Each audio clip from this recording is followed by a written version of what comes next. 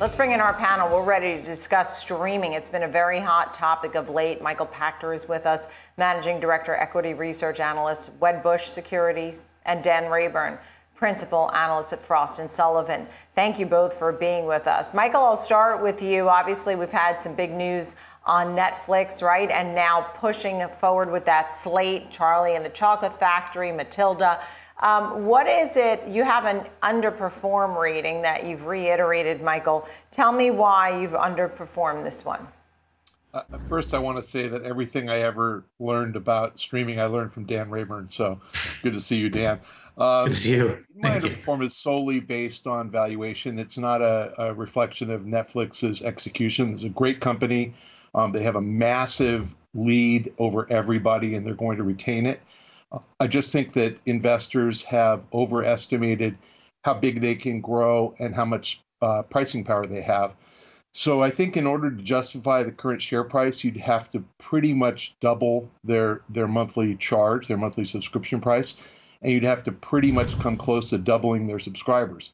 And while I think the latter is possible, that they could probably grow, by another couple 100 million subscribers, I can't see how they can have any pricing power in a context of, Disney charging under $10. I just don't see that they're ever going to get to much higher than, $17, $18, $20 a month. And, the higher they go, obviously, the more limited they are in their ability to penetrate.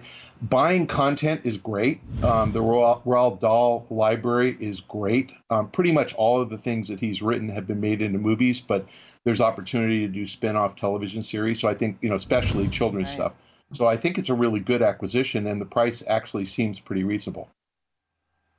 And you mentioned Disney, Michael. So, Dan, as I turn it to you, I know you have some thoughts on Roku, but first give me your thoughts on Disney Plus, which obviously took our nation by storm, right? People signed up so quickly for Disney Plus. They probably have Netflix and Disney to try and make the parents happy and the kids happy. What are your thoughts on the streaming group, Dan? Well, yeah, so good to see you again. Let's break down these numbers. So the market reacted this week when Disney talked about low single-digit millions of subscribers for fiscal Q3, but keep in mind they told us last quarter they were going to have slower net adds for the second half of this year.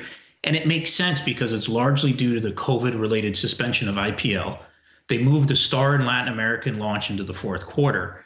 But Disney still has 61 new movies and 17 series in production, and Disney TV Group has hundreds of programs in production. So I'm not surprised the market reacted a little knee-jerk reaction, but they've made up almost the $8 that they lost from a few days ago. And Disney is still projecting to have 230 to 260 million paid subs by the end of 2024. So to Michael's point, I think the key here is how quickly can these services grow subscribers when there's just so much competition in the market? That's really the problem they're going to have. Yeah, growing subscribers and ads. Right? I mean, Comcast talked about ads. I mean, this is something that ads are spread thin, aren't they, Michael? I mean, that's another area. I mean, you could talk about different ones that you like within the group, because I know you have a few outperforms and buys that you want to talk about. But I also think about the ad revenue, how important that is. Well, linear broadcast was the outlet for advertisers for, the past 60 or 70 years. And people are just kind of weaning off of linear broadcast television and going to over the top. And obviously there are over the top streaming services like Tubi and Fubo that you can watch, and you'll get, live TV, or you'll get archive TV, and it's ad supported. Crackle, I mean, there's tons of them. But really they have to follow the eyeballs, and the eyeballs that are going to Netflix aren't ad supported. So if an advertiser wants to reach a consumer where that consumer is, they're either going to go to video games or they're going to go to over-the-top streaming. And I think that the services that capitalize on that are the ones that are going to benefit the most. So Roku is a top pick, Fubo a top pick. I think these guys actually win. I really like Chicken Soup for the Soul Entertainment. I don't cover them. They're a little too small for me. But if you're looking for a micro cap that's an interesting story and a really well-run company, that's one I would take a look at. I wonder if they'll be bought, right? Sometimes you start to see if someone like you says it's interesting, somebody else must think it's interesting too. We'll watch that story develop, if any. Dan, as we look at this group, and Michael's telling us Roku and Fubo outperforms there. He's talking about OTT.